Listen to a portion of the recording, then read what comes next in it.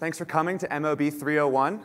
My name is Michael Paris, and I'm going to be talking about how you can build mobile and web apps on AWS simpler by using some new tools that we've been working on over the past year, and even more in the past few months.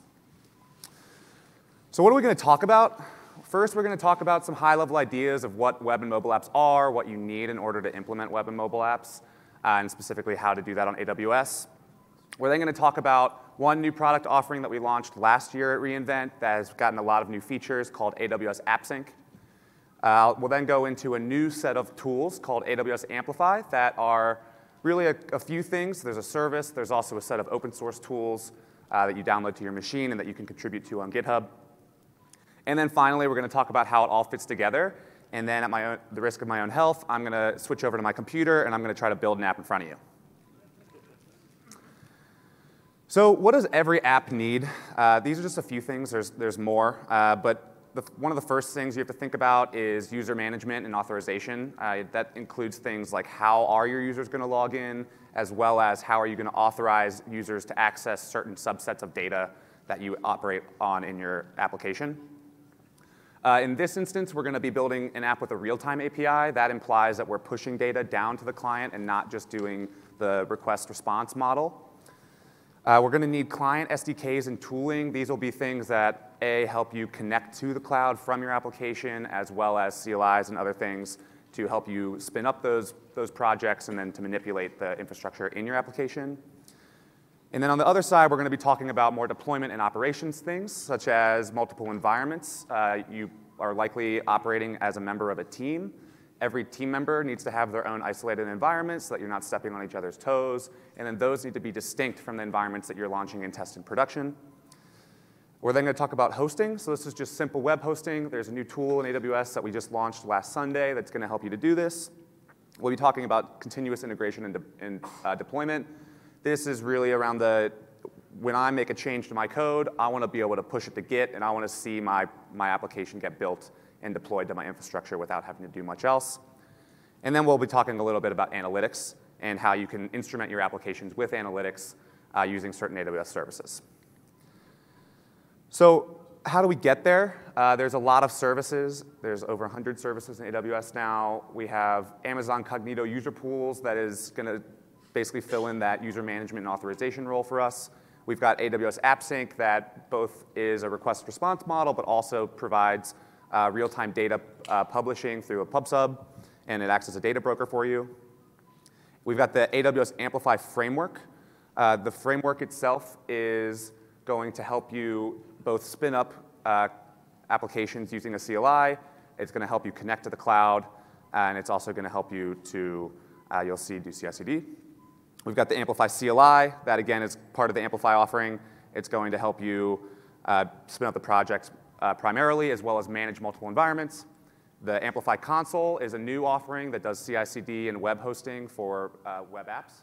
And Amazon Pinpoint, which is an analytics and user targeting service that you can use both to get information about how your application is being used, but you can also create groups of users and target them with push notifications and other things.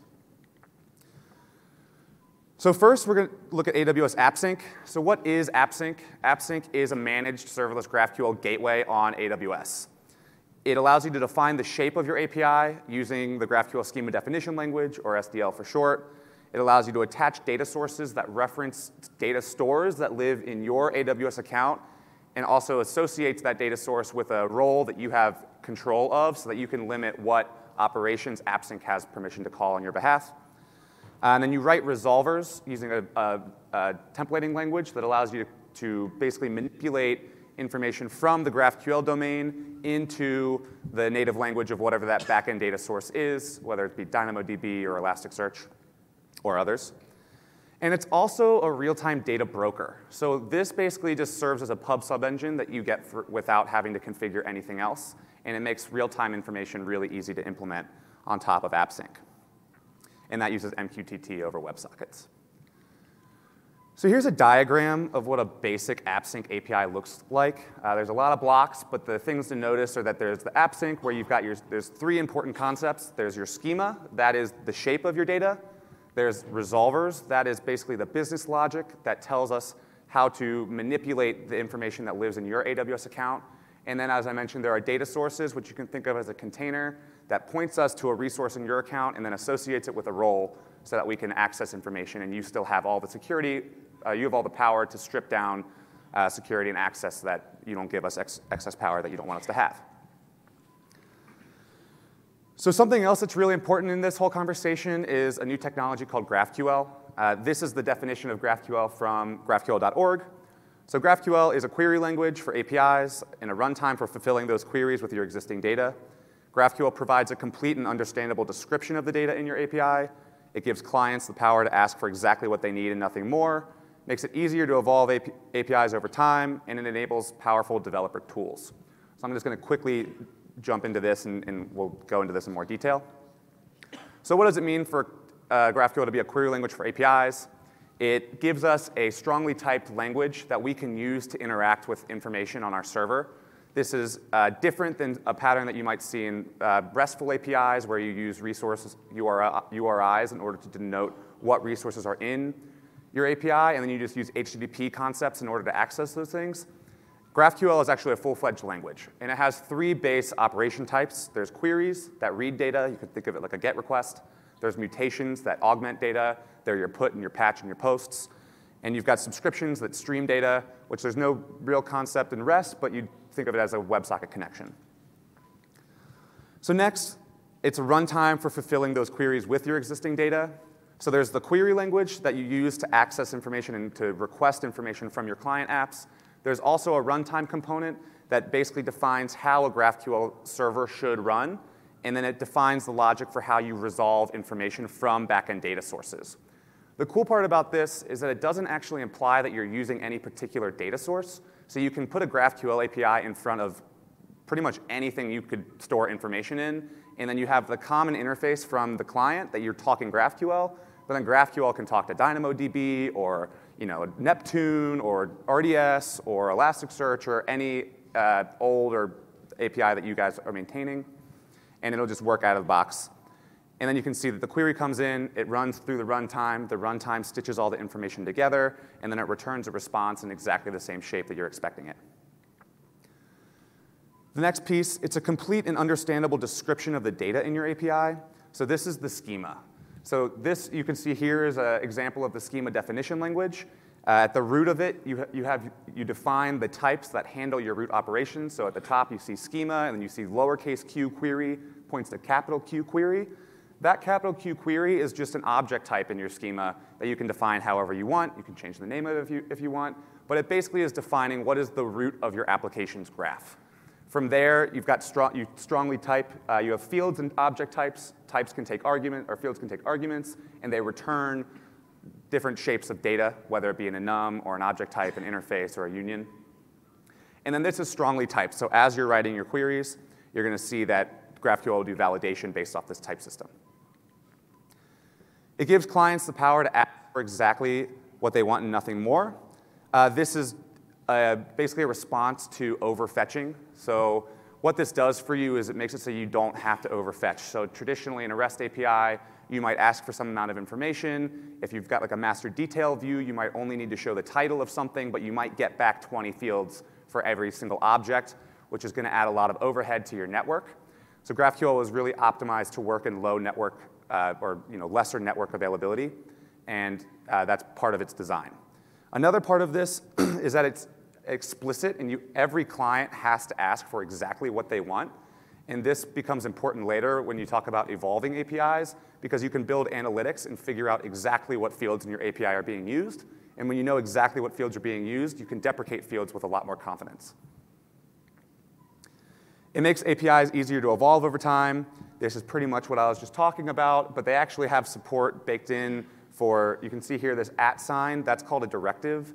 The @ deprecated directive actually came with the first version of GraphQL when it was open sourced, and it's just a common way that people use to express information down to clients saying, hey, we want you to move off this field, and then you can watch as the number of clients that are consuming that field tick down to 0. Once those number of clients tick down to 0, you can remove that field with confidence and know that you're not going to break any clients. And the last one is that it enables powerful developer tools, and this is why we're here. So we're going to show you some cool developer tools that we've been working on.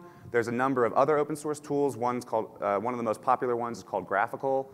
It's an IDE for GraphQL, and it's something that almost everybody that works with GraphQL uses.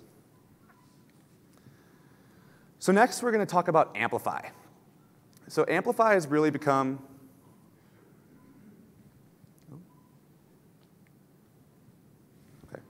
hold on. Sorry, I'm being told I should reopen my slide deck. Let's see. Let me open this one. Oh, sorry about that. Okay, let me jump ahead back to where we were.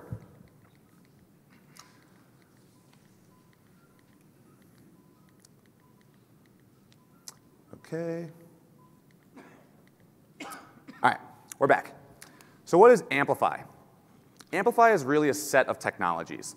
There's Amplify Framework. That is a set of client tools that you actually download to your device that make it easy for you to consume AWS services from your web or mobile app. There is the cloud service, which is Amplify Console. That's what we just launched on Sunday.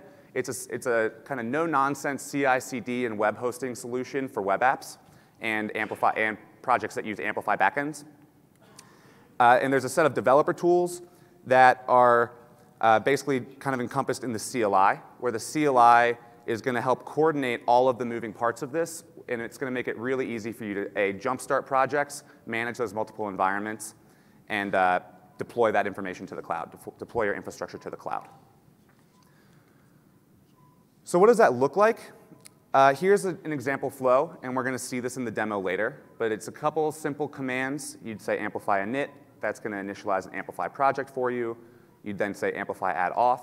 That'll add an Amazon Cognito user pool, and it'll have all these best practices baked in, so you don't really need to think so much at the onset about what are all the fine-tuning that I can do. And then there are escape hatches later that you can use to fine-tune things once you have gotten started. There's Amplify add storage. This will do things like create S3 buckets. It'll create DynamoDB tables for you. And you've got another one called add analytics that'll add the Pinpoint project. Add API is going to create a GraphQL API on AppSync. It also supports API Gateway. And then Amplify Push is what you use to basically compile all of those resources together, and then it'll deploy those resources to the cloud using CloudFormation. So the GraphQL Transform. This is a new project that came along with the Amplify CLI that we've been building that is all about allowing you to rapidly build and prototype applications on AWS. And it allows you to declaratively define data models using the same GraphQL schema language that you would use to define your API's data model. But it's got some cool tricks cooked in that'll make it really easy to kind of generate code really fast. And the way that we do this is through using GraphQL directives. So this project is open source. I'll show you it on GitHub. But what you do is you write things called transformers. A transformer defines a single directive. In this case, we have some that come baked in, but you can build your own, like @model, @auth, @connection, @version, and @searchable. And then those transformers manipulate a context in the tool chain that then, when you see those directives in an input document, it's going to transform it and spit out a CloudFormation document that implements that data model. So that was a lot of words. Let's look at a few examples. Here's the first one. It's the simplest of them.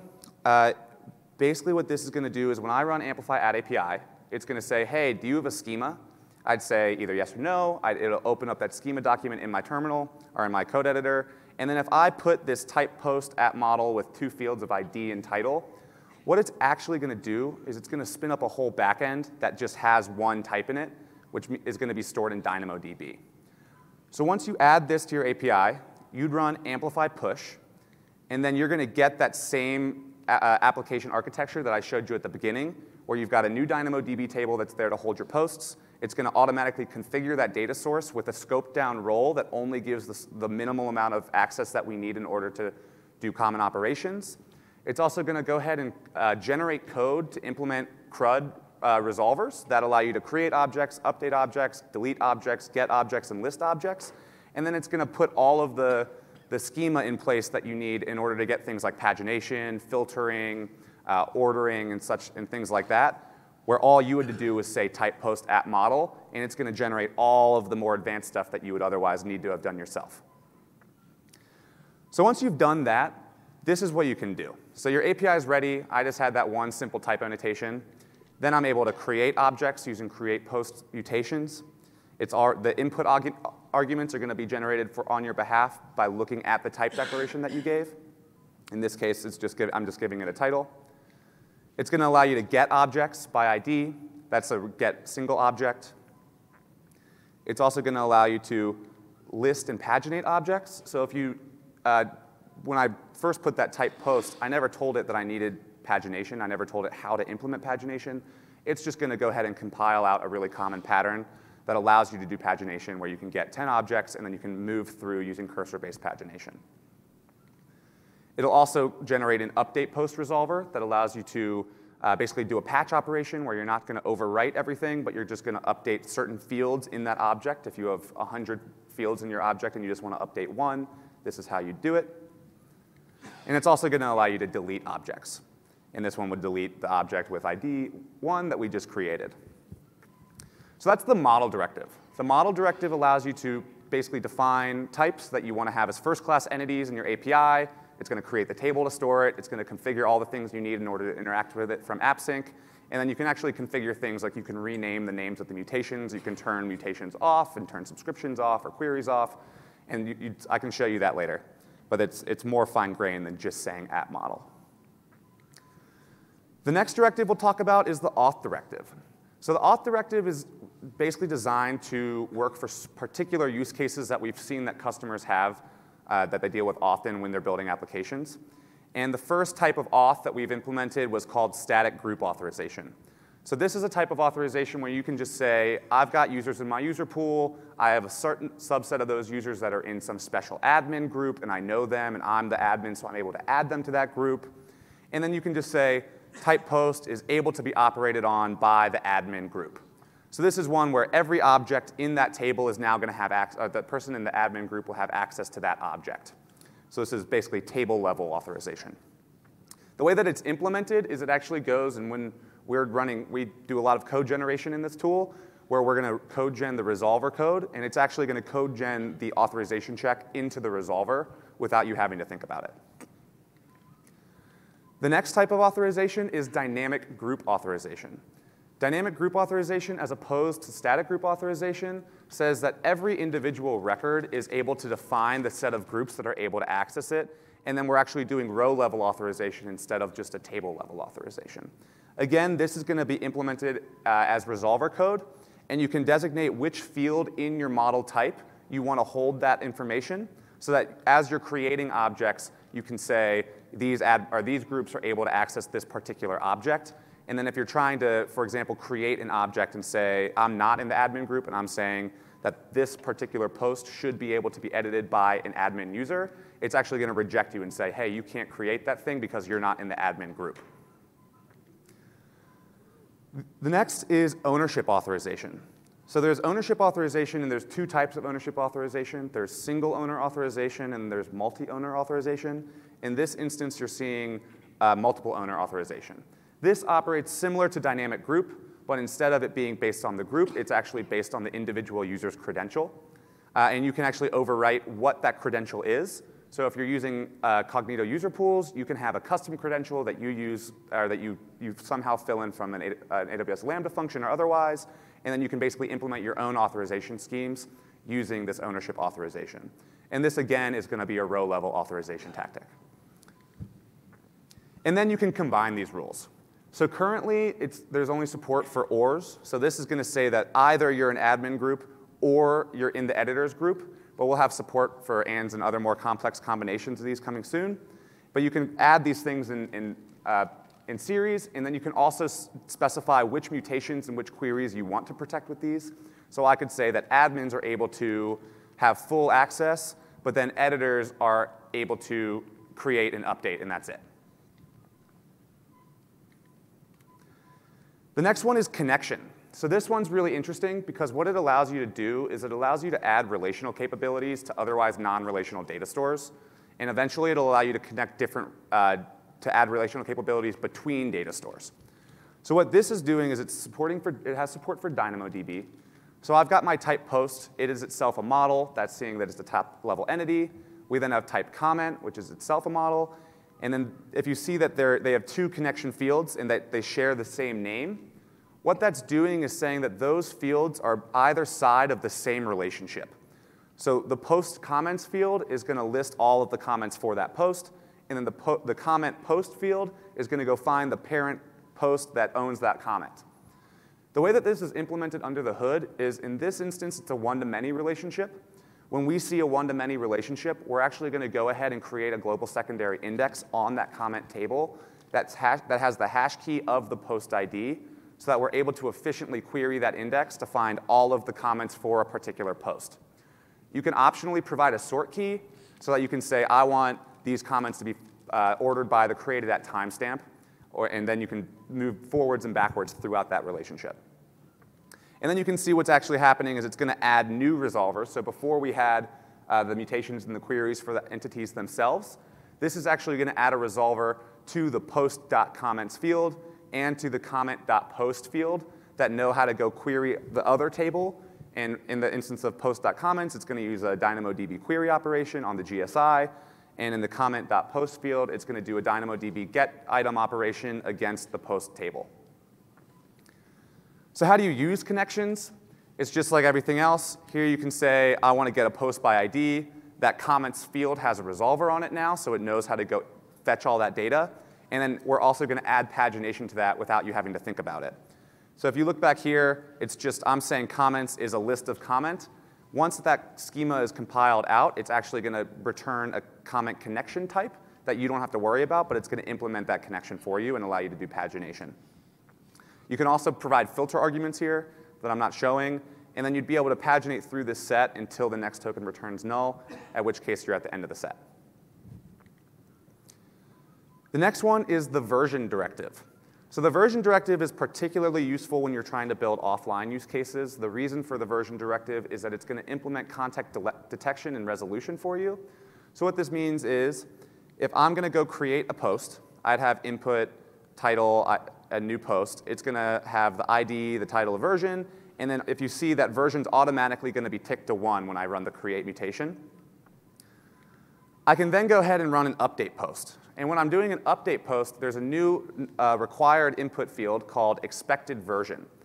I have to provide that version field from my client, and if that version field is the same, it's going to be great. And then you see that the version field is automatically ticked up to 2 because I ran that update post operation. Now, meanwhile, while I was running that update operation, there was a second user that fetched the object right before the update, but that then went offline. And then after coming back online, he tries to run that update that he did while offline. And what's going to happen is he's going to have that old version of that expected version. He's going to try to be updating that same object, but the expected version is going to be 1, while on the back end, it's actually already been updated to 2. And what it's going to throw is a conditional update failed exception so that your client can actually handle that and then either decide to update the version and then commit it. In that case, it'd be basically the last write wins. But you can also use a Lambda function and other logic if you want to basically handle that conflict and then merge the two results back without endangering overwriting something that you don't want to overwrite. The next one is searchable. So this one is more advanced. What this does is it takes a model and it'll actually stream data of that model type into an Elasticsearch cluster running on Amazon Elasticsearch Service. The way that it does that is it's going to create a DynamoDB stream off your DynamoDB table that's holding your model object. We're going to provision a Lambda function that listens to that DynamoDB stream, and it's going to move that information into an Elasticsearch instance that was actually provisioned for you as well. Then it's going to create one more resolver, in this case the query.searchPosts field, that is going to use an Elasticsearch query that can be parameterized from the client. So we'll see an example of how to use it. But it's going to allow your client to do full text search and eventually analytical queries against that Elasticsearch cluster. And here's how that would work. So after I'd create an object, as soon as I create that object, it's going to get fired through the DynamoDB stream. It's going to be handled by Lambda and then indexed using Elasticsearch index operations into the Elasticsearch cluster. And then from the client, you can just run this search post that has a filter input that was generated for you based off of the shape of your object type. So because our post type had a title in it, we went ahead and added a specific strongly typed filter for that title field into the search post's filter input type. Here you can then say title, and there's a few operations that are supported. In this case, I'm going to use the match operation, and I'm going to be able to find all of the posts that use the Elasticsearch match operation, where the argument is new, and it's going to give me all of the posts that contain that new term.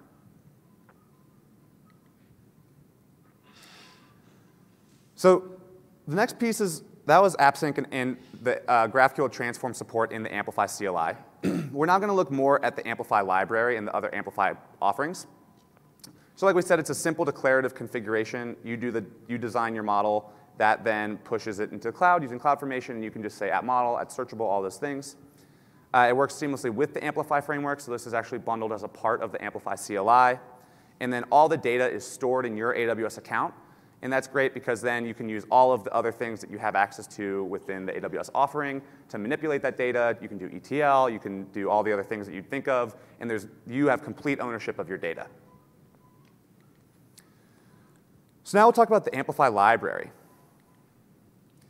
So the Amplify library allows you to easily connect services to web and mobile apps. And there's a number of categories. So we've seen the API category a little bit. Analytics is how you can add a pinpoint project and then easily instrument your application to use that pinpoint project. Auth will add the Cognito user pool and has built-in components that will implement basically your sign-in, sign-up, and MFA flows for you. There's function, which can create Lambda functions, storage, which is both S3 and DynamoDB, and more. There's interaction-based categories and other ones, and they continue to roll out. So the Amplify library is all about creating simple abstractions for common customer use cases. So part of that is that it's an opinionated implementation of those common use cases. And we'll see kind of how that works. And then there's another piece that it started as a JS implementation. We actually have support for iOS and Android now. And then within the JS implementation, we also have special support and special wrappers that are specifically meant for React, React Native, Ionic, and Angular. So here's an example of how you'd get started with it. The first thing you'd do is you'd import that Amplify library. You'd get the AWS config file. So when you run Amplify push, it's actually going to create that aws-exports.json file in the root of your project directory. And then all you have to do is run configure. That's going to tell Amplify how to find your user pool, how to find your pinpoint project, how to find your GraphQL API, and all of that with one line. And then once you've run that Amplify configure command, you're able to start using the other parts of the Amplify library. So here's one that is pretty cool, and we'll see this later, but it's just an authenticator component. So this is an example of how the framework-specific wrapper for React would work, is I can just import this authenticator component, and there's a similar concept for Angular, and then I can just render that authenticator component, and because I ran Amplify configure, this authenticator component is going to know how to configure that UI in order to work with the particular settings of my user pool. So if you have MFA turned on, it's going to handle MFA. If you have email as your primary mode of logging in, it's going to know how to show that. And then it's going to implement a really easy-to-use create user flow, a really easy-to-use login user flow. And then there's a lot of customization options.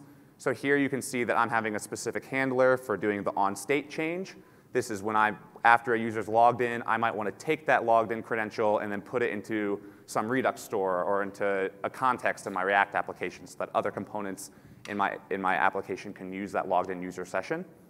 You can see that it's got an Amplify config. That's the same AWS exports. You can even do custom error messaging. So this is just a function that when a specific error is thrown, if you want to provide special branding around those error messages, you can basically intercept those error messages and then show what you want.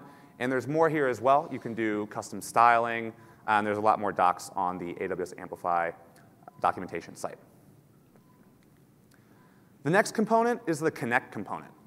So this is a really easy way to connect application data from your GraphQL API into your React application. There's similar concepts for Angular and for iOS and Ionic. But basically what this is doing is it's allowing us to provide a query. That query is going to be basically the base query that says, give me all of the records that I'm going to need to render this view. You can also provide a subscription query.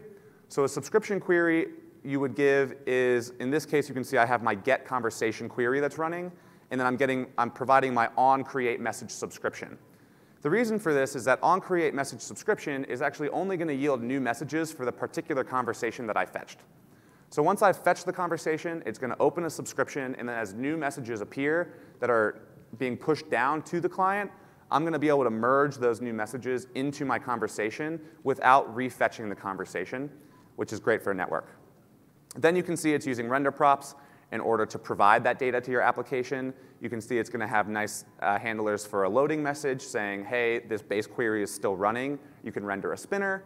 Or if something goes wrong and an error is thrown from your API, it's going to give you an easy escape hatch and then allow you to render that error. And then once the data is there, that data is just going to be available. You can go find the data that you need, and then you can render the messages. So this is actually how I implemented a chat message view in a demo that I built. Another useful function is this is just importing the API category from AWS Amplify. This is a lower level implementation of the GraphQL client. In this case, we're not using any special React-specific wrapper. It's just allowing us to take a query that we have. In this case, it's the create message mutation. And then we can call that operation, get a response back, and do anything else that we need. And then you can provide the input as you'd see here. And then finally, we'll look at analytics. So this is the analytics category of the AWS Amplify library. It allows you to, it's more use case driven, so a common thing people need are start session and stop session. That's implemented as a timer, but you don't necessarily need to think about how to parameterize that timer. And this is just another easy way of adding instrumentation and instrumenting analytics to your app. There's a lot more options here. You can have custom events and others, and all of these things are going to be pushed into your Pinpoint project so that you can start targeting your demographic users, as well as seeing usage data and usage patterns within your application. Another cool part of the Amplify offering is Amplify Code Gen. So this is really important for applications that are using strongly typed languages like Swift for iOS and Java for Android, and even for TypeScript and for Flow if you're using if you're trying to put typing on top of your JavaScript. And how this works is once you've defined your application's schema, either using the GraphQL transform or just other means, you can just add CodeGen to your project. And then when you run the CodeGen utility from the Amplify CLI, it's going to go introspect your GraphQL schema, and it's going to create strongly typed native types within your client app so that you can start using the strongly typed nature of Swift to figure out what, it's going to map the database objects to objects in your application. And then you don't necessarily have to think about writing GraphQL queries as much. You can just say, I know that there's a list posts query in there. We'll generate that type for you, and then you can operate using traditional SDKs that you'd think of if you were going to be using Swift or Android. And the last thing before the demo is we'll talk a little bit about multi-environment support. So this is a new feature. It's in beta. You can get it today if you get the multi-env of the Amplify CLI. And what it's going to do is it's going to allow you to have multiple environments so that different users on the same team can operate on the different, basically completely separated environments in their own AWS accounts. You can then have an environment for test and prod. And you can even map those environments to Git branches and then deploy those things through the Amplify console. And then with that, I'm going to dive into a demo and show you basically everything we just talked about. So part of this is you're going to just bear with me because I am going to do some CloudFormation provisioning and we're going to be digging around, but it does take a few minutes. So here what I'm going to do is I've got a base application. This is just a React application that I started with Create React App. There's nothing special. You can see in the package.json there's almost no dependencies outside of React and the AWS Amplify library, and then the AWS React or Amplify React wrapper for React. So what I'm just going to do is I'm just going to go ahead and run Amplify init. You guys here to see this? Let's blow it up. So when I run Amplify init, it's going to ask me for a name for my application. I'll do chatQL React demo. And then it's going to ask for an environment. So this is my local environment. This is something that I want to be able to operate on and change without interrupting anybody else, so I'm just going to call it personal. It's then going to ask, what is your code editor of choice? I tend to use Visual Studio Code now. It's going to say, what are you building it in? I'm building this application in plain JavaScript. And then it actually already knows that it's a React application because it looked at my package.json and saw that we depended on React. It's then going to say, where's your source? That's fine. That's fine. What's my build command, my start command? And then it's going to ask me what profile do I want to use. And this is the same type of profile that you'd be used to if you had the normal AWS CLI. And I'm just going to have one. I have one Amplify that's scoped for this, and I'm going to go ahead and use it. So what's happening now is it's actually deploying a root stack into my CloudFormation service in my AWS account. And that root stack is basically going to be the entry point for all of the other resources that I create through this tool. The reason that we have a root stack is just because of CloudFormation stack limits. And so we use nested stacks in order to add a lot of different resources without running into those. So you can see here, created an unauth role, an auth role, a deployment bucket that it's going to use to push assets to, and then just the stack itself. So the next thing I'm going to do is I'm going to start an add auth. So Amplify add auth, add auth is going to go ahead and provision that Cognito user pool for me. And it's going to either ask, do I want to use the default configuration, which I'm going to say yes. But you can say no, and then you can tweak this thing to your heart's content. And that went ahead and added a new category to my Amplify backend directory. So you can see auth right here. I'm going to do the same for analytics. So this is going to go ahead and provision, or at least configure the Pinpoint API. And then it's going to ask for some smart defaults. I'm going to go ahead and say yes. And then last thing I'm going to do is I'm going to add an API. So this is where things get a little bit more interesting because we're going to start seeing the GraphQL transform. But here it's asking, would you like a GraphQL API or a REST API? I'm going to choose GraphQL. It's going to want a name. So I'm going to give it that. And then it's going to say, how do you want to authorize this API? Because I already added my user pool, it's going to know how to configure that. So I'm just going to say, I want this API to be authorized with my user pool. And then it's going to say, do you have an annotated GraphQL schema? I do, but I'm going to say no, just to show you. It's going to say, do you want a guided schema creation? I'm going to say yes. And then it's going to give me a few default options here. I'll just start with the simple one to show you what it does. It's going to say, do you want to edit it now? I'll say yes. And then I just open that file in my text editor. That file is right here. You can see it under the API category, under the project name that I just created, in this simple schema.graphql file with a single model declaration. So what I'm going to do is actually take this more advanced one that I've already built, and then we'll look at it. And I'm going to go ahead and start it because it will take a few minutes to deploy this to CloudFormation. So I'm just now going to run amplify push. And then it's going to say create, create, create. I'm going to say yes. And now it's going to start deploying that, all of those CloudFormation resources into my AWS account. So while it's deploying, we can kind of take a look at our schema. Oh, I hope I saved that. We'll find out. It's going to take a look at the schema of where you can see I've got type user, I've got this type conversation, I've got type message, and I've got type convo link. So what this is doing is I've got users. Users are going to have the ID that is equivalent to their username incognito. I have conversations. Conversations act as a parent type to messages. And they also have an associated list of convo links. So the reason we have this list of convo links instead of just list of users is that we're actually going to implement a many-to-many relationship here between users and our conversations so that you can implement group chat if you would like. We then have this message model that allows the owner to create. Basically, only the owner of a message is able to change that message. You can see I'm turning off subscriptions and turning off queries because I don't want to be able to read messages directly. I should only be able to read messages through conversations. And then I've got this convo link type, which is basically implementing the join table that we'll be using to associate many conversations with many users. And you can see here we're using the connection field to do that. And then finally, we've got this subscription implementation at the bottom. So what this is doing is allowing me to define more fine-grained subscription logic. So in this case, I have an onCreate convo link and an onCreate message. And then the arguments that I'm passing to these subscriptions are actually really important. So if you'll notice, this Convo link user ID is the same name as a field in my Convo link type. The AppSync implementation of subscriptions, there's a problem in subscriptions if you're in naive implementations where if you have 1 million connected clients and 1 million messages being published, and you want to be able to authorize those messages and route the messages only to the connected clients that are looking for those messages, if you had to run logic per message per client, you'd see that that's obviously problematic.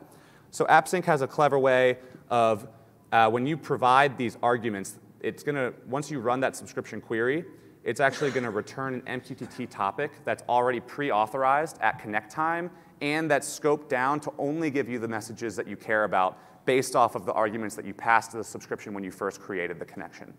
So in this instance, you'd see on create message, I'm passing this message conversation ID. This message conversation ID is on the message model, and then that's going to be doing an equality statement to say I should only be getting the messages for that particular conversation, which is how we're going to implement the chat view in our app. So while it's going, I'll just show you the CloudFormation so that you can see what's going on. Oops. So here you can see I've got a new stack, create React demo. This was the root stack that was created when I ran Amplify init. I then have a stack for this one is for auth, I believe. Yep, so this one is for auth. This stack is going to be implementing my analytics, which is going to be creating a Pinpoint project. And then this is my API category. So this is where it's going to be creating my AppSync API, all of the data sources that associate the new tables that I created. It'll actually create the DynamoDB tables for me as well. It'll create the IAM roles that are scoped down with a trust policy that allow AppSync to invoke operations against the DynamoDB tables that we're creating on your behalf. But then you have full control of this, if you so choose. And then when this finishes, just a few more minutes, you can see what's happening here. You can see it's creating the data sources, the resolvers. It created the API key, a GraphQL schema, the Dynamo tables. Almost done. Oh, you know what? I don't think I saved this.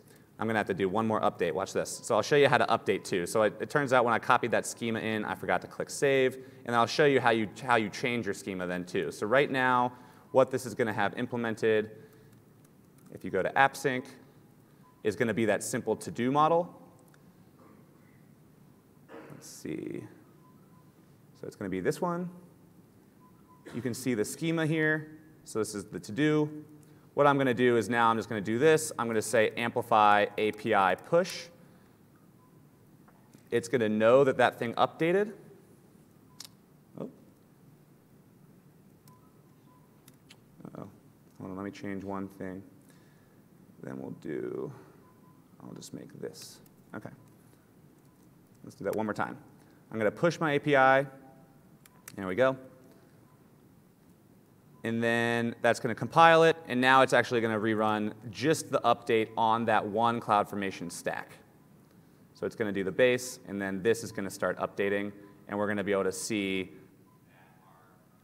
our schema's been created. So here, this is going to take just a few more minutes. It's going to go do this same thing. It's going to create the DynamoDB tables, and then we'll continue going.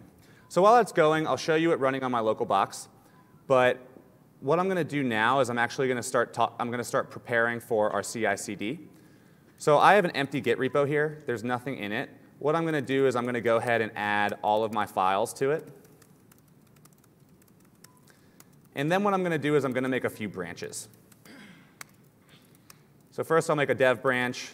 Then I'm going to make a prod branch. I'm then going to check out that dev branch. And I'm going to go into my header, and I'm just going to change one piece of text so that we can see that things are changing. So in my app nav, I'm going to go in here. This is just React. I'm going to say ChatQL in development. I'm going to add that.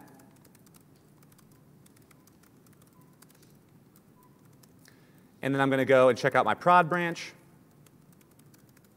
And I'm going to change this to production.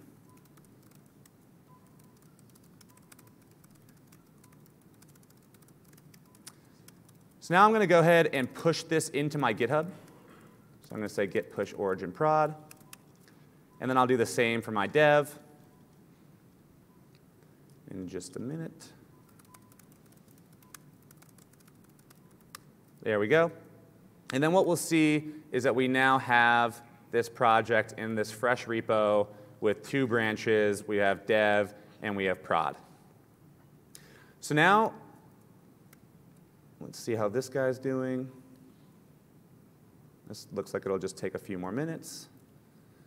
As soon as this is done, I'll run my front end and we can see it working on my local host to show you what the application looks like.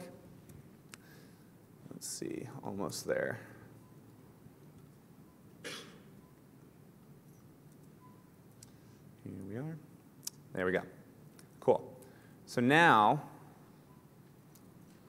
almost there. If we go back to AppSync, I'm going to refresh this page, and we're going to see that our schema has actually changed. So now you can see here's the schema that I actually wanted. I've got my Convo link type. There's create conversation input, create Convo link input, create message input, all these things that I didn't necessarily need to think about, but that are best practices. And then you can see on the right, we have resolvers that were generated. So I can go to my query. We have get user, list user, get Convo. We have mutations, create user, update user, delete user. And then you can even see that in here, this is the templating language that you can use. And these are the authorization checks that were automatically code genned on your behalf in order to implement that ownership authorization that we put on the user type. So now I'll jump back. And this guy is just about done. And I'm just going to go ahead, and I'm going to go ahead and run my application locally. And then while that's running locally, I'll show you how we're going to start pushing that into production as well. So I'm just going to say npm run start. This is going to start the React development server. It's going to open that in my browser. And then while that's loading, I'll show you. So now we have, this is going to be running locally. Once we have that thing running locally, the next step is going to be how to deploy that to the cloud. The way you do that is using the Amplify console. Here I'm going to show you how that works. I'll click deploy. I'm actually going to connect my GitHub. I'm going to click next. I'm going to say it's going to then list my GitHub repositories. I'm going to select my ChatQL demo that I just added. I'm going to select my dev branch first. I'll click next. And then what this is going to do is it's going to already know how to deploy this thing. So because it's an Amplify project and it knows that it's React, it's got a build script that's already there to run React applications, to package it using the production build. It's then going to know how to upload it to S3, deploy that through a CloudFront CDN, and then it's actually going to use Lambda at Edge in order to do atomic deployments. So I'm going to go ahead and give it a service role. I'll click next, save and deploy. And then what's going to happen is this thing's going to start building in the cloud. It's going to upload that thing to S3. And then we're going to have a fully hosted web app with a live HTTPS domain that we can hit immediately. And then from there, you can start doing more advanced things, like using rewrite rules if you wanted to nest a static blog under your site. You can also provide your own Route 53 record if you want to change your domain. And you have full control of that. And it's really just no-nonsense CI/CD and hosting for you. So here we've got our dev environment. It's going to provision. This is going to create a container in order to run our build. It's then going to go through the build step, which is going to build both our Amplify backend. It's then going to deploy that Amplify backend using CloudFormation. It's going to build our React application using a production build. It'll upload that to S3. It'll then use the Lambda at Edge to swap the pointers to go to the new build every single time it happens. And then all I have to do subsequently is do a git push. So when I change my application, I'm just going to check it into Git. I'm going to do a git push. GitHub's going to fire a webhook to the Amplify console, and it's going to start a new version of that build. And we're going to be able to see it in just a few minutes after it's gone. So now we can jump back to our local ChatQL React just to show you. So this here is the authenticator component. I can show you in our home directory, in our home here. This is this. I did not have to implement any of this at all. I just put this authenticator in there. And now I can just go ahead and create a component or create a user. I'm going to give it an email. This has MFA turned on or it makes you confirm your sign up by default. That was part of the default configuration. So I just got a verification message through my email on my phone. I'll click confirm, and then I'm going to log in with that user. And then I'll also actually open this in a new tab. I'm not logged in yet. I'm going to log in as a different user.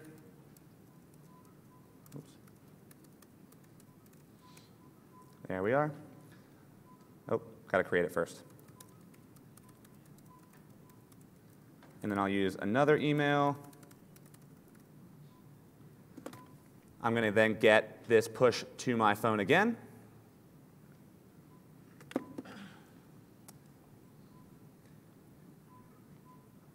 I'll update with this. Here we go. There we go, just got it. I'm then going to go ahead and do 877-912. I'll log in as Zach this time.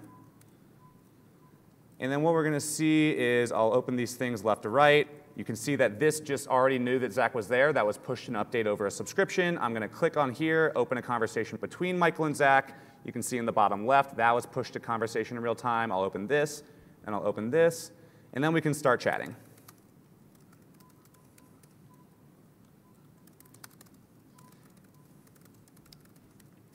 There we go.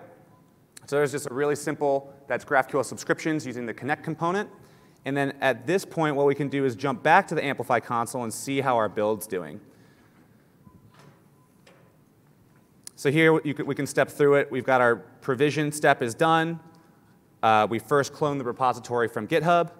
We're now building our backend. So what this is doing is when I said that this is the dev branch, it's actually that created a new Amplify environment.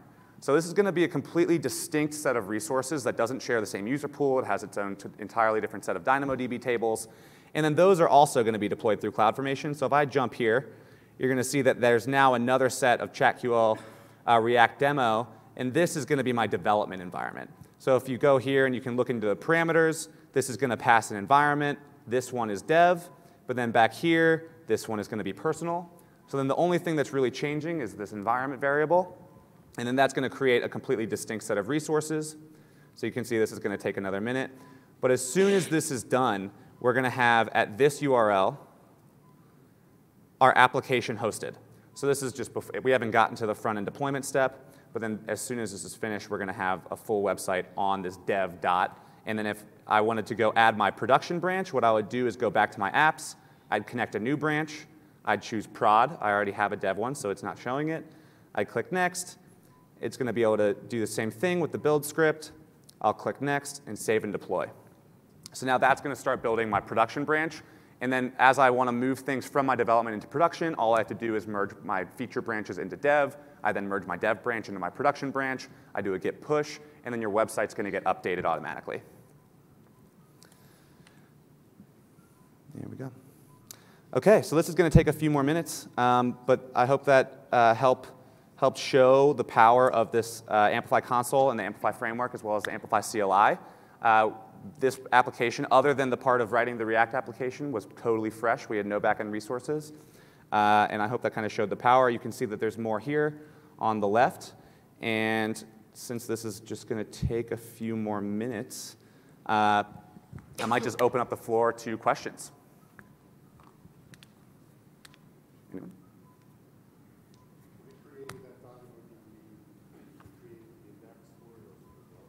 Yep, so we can go look at Dynamo. So if we go look at DynamoDB,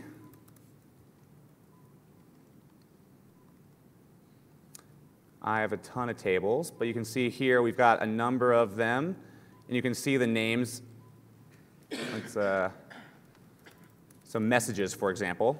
So we've got message, and I've got a couple dev, but we'll look at personal, because I know this is one I created just now. If you look here, it's going to have these GSIs already created. Oh, that was global tables. Sorry, I clicked on the wrong thing. Indexes. There we go.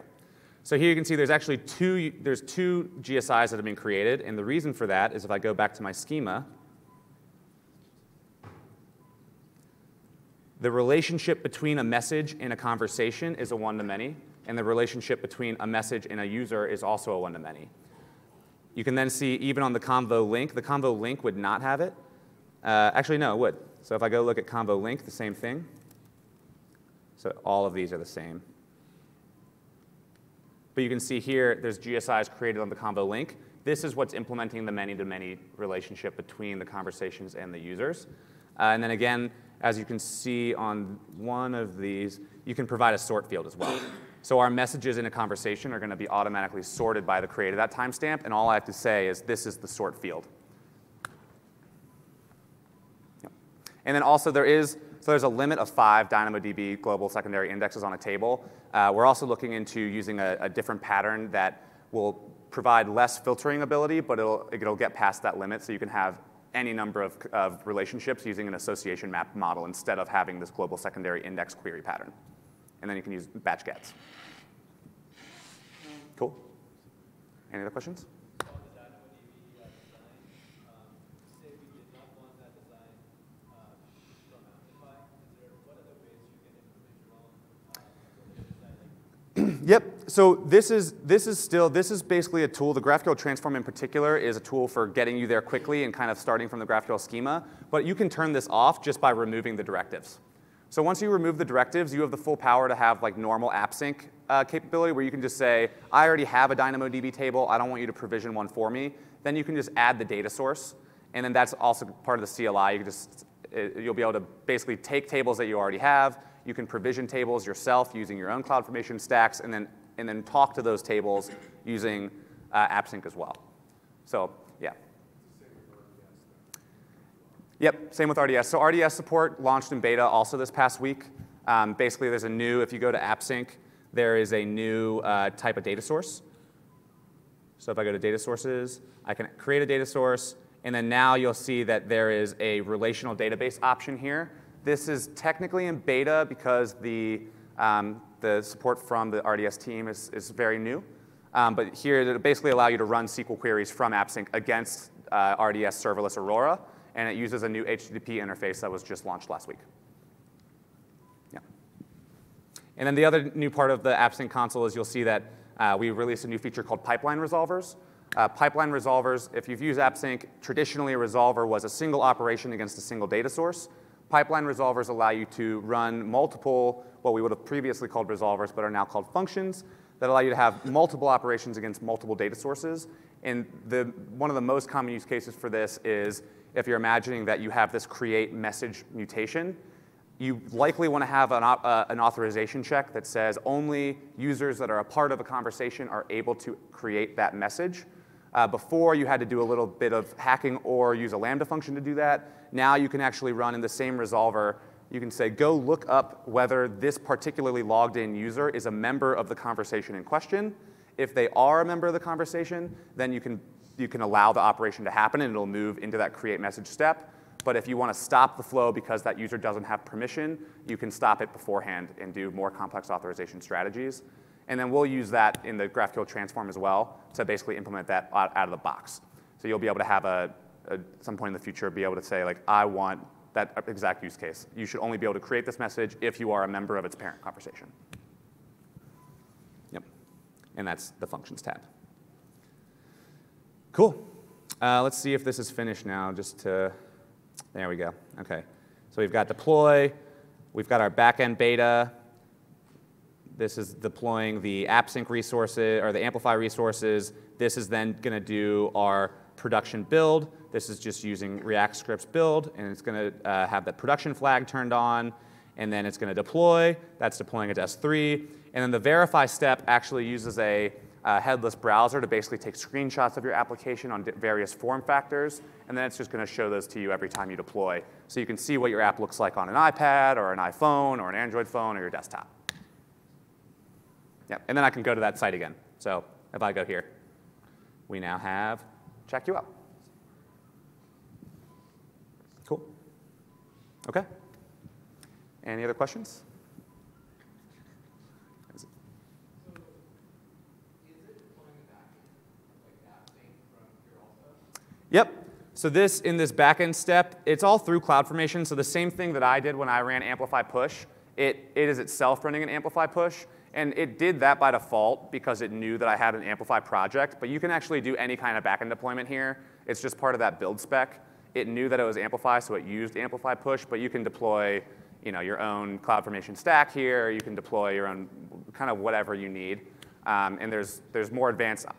This ChatQL example is a pure Amplify version of it, but there's actually another version of it that was built by an SA at AWS that adds AI services and Lambda, and then it will also deploy that using SAM. So then you can do more advanced stuff here. It's just up to you. Yeah, this was just the default because it knew I was using Amplify.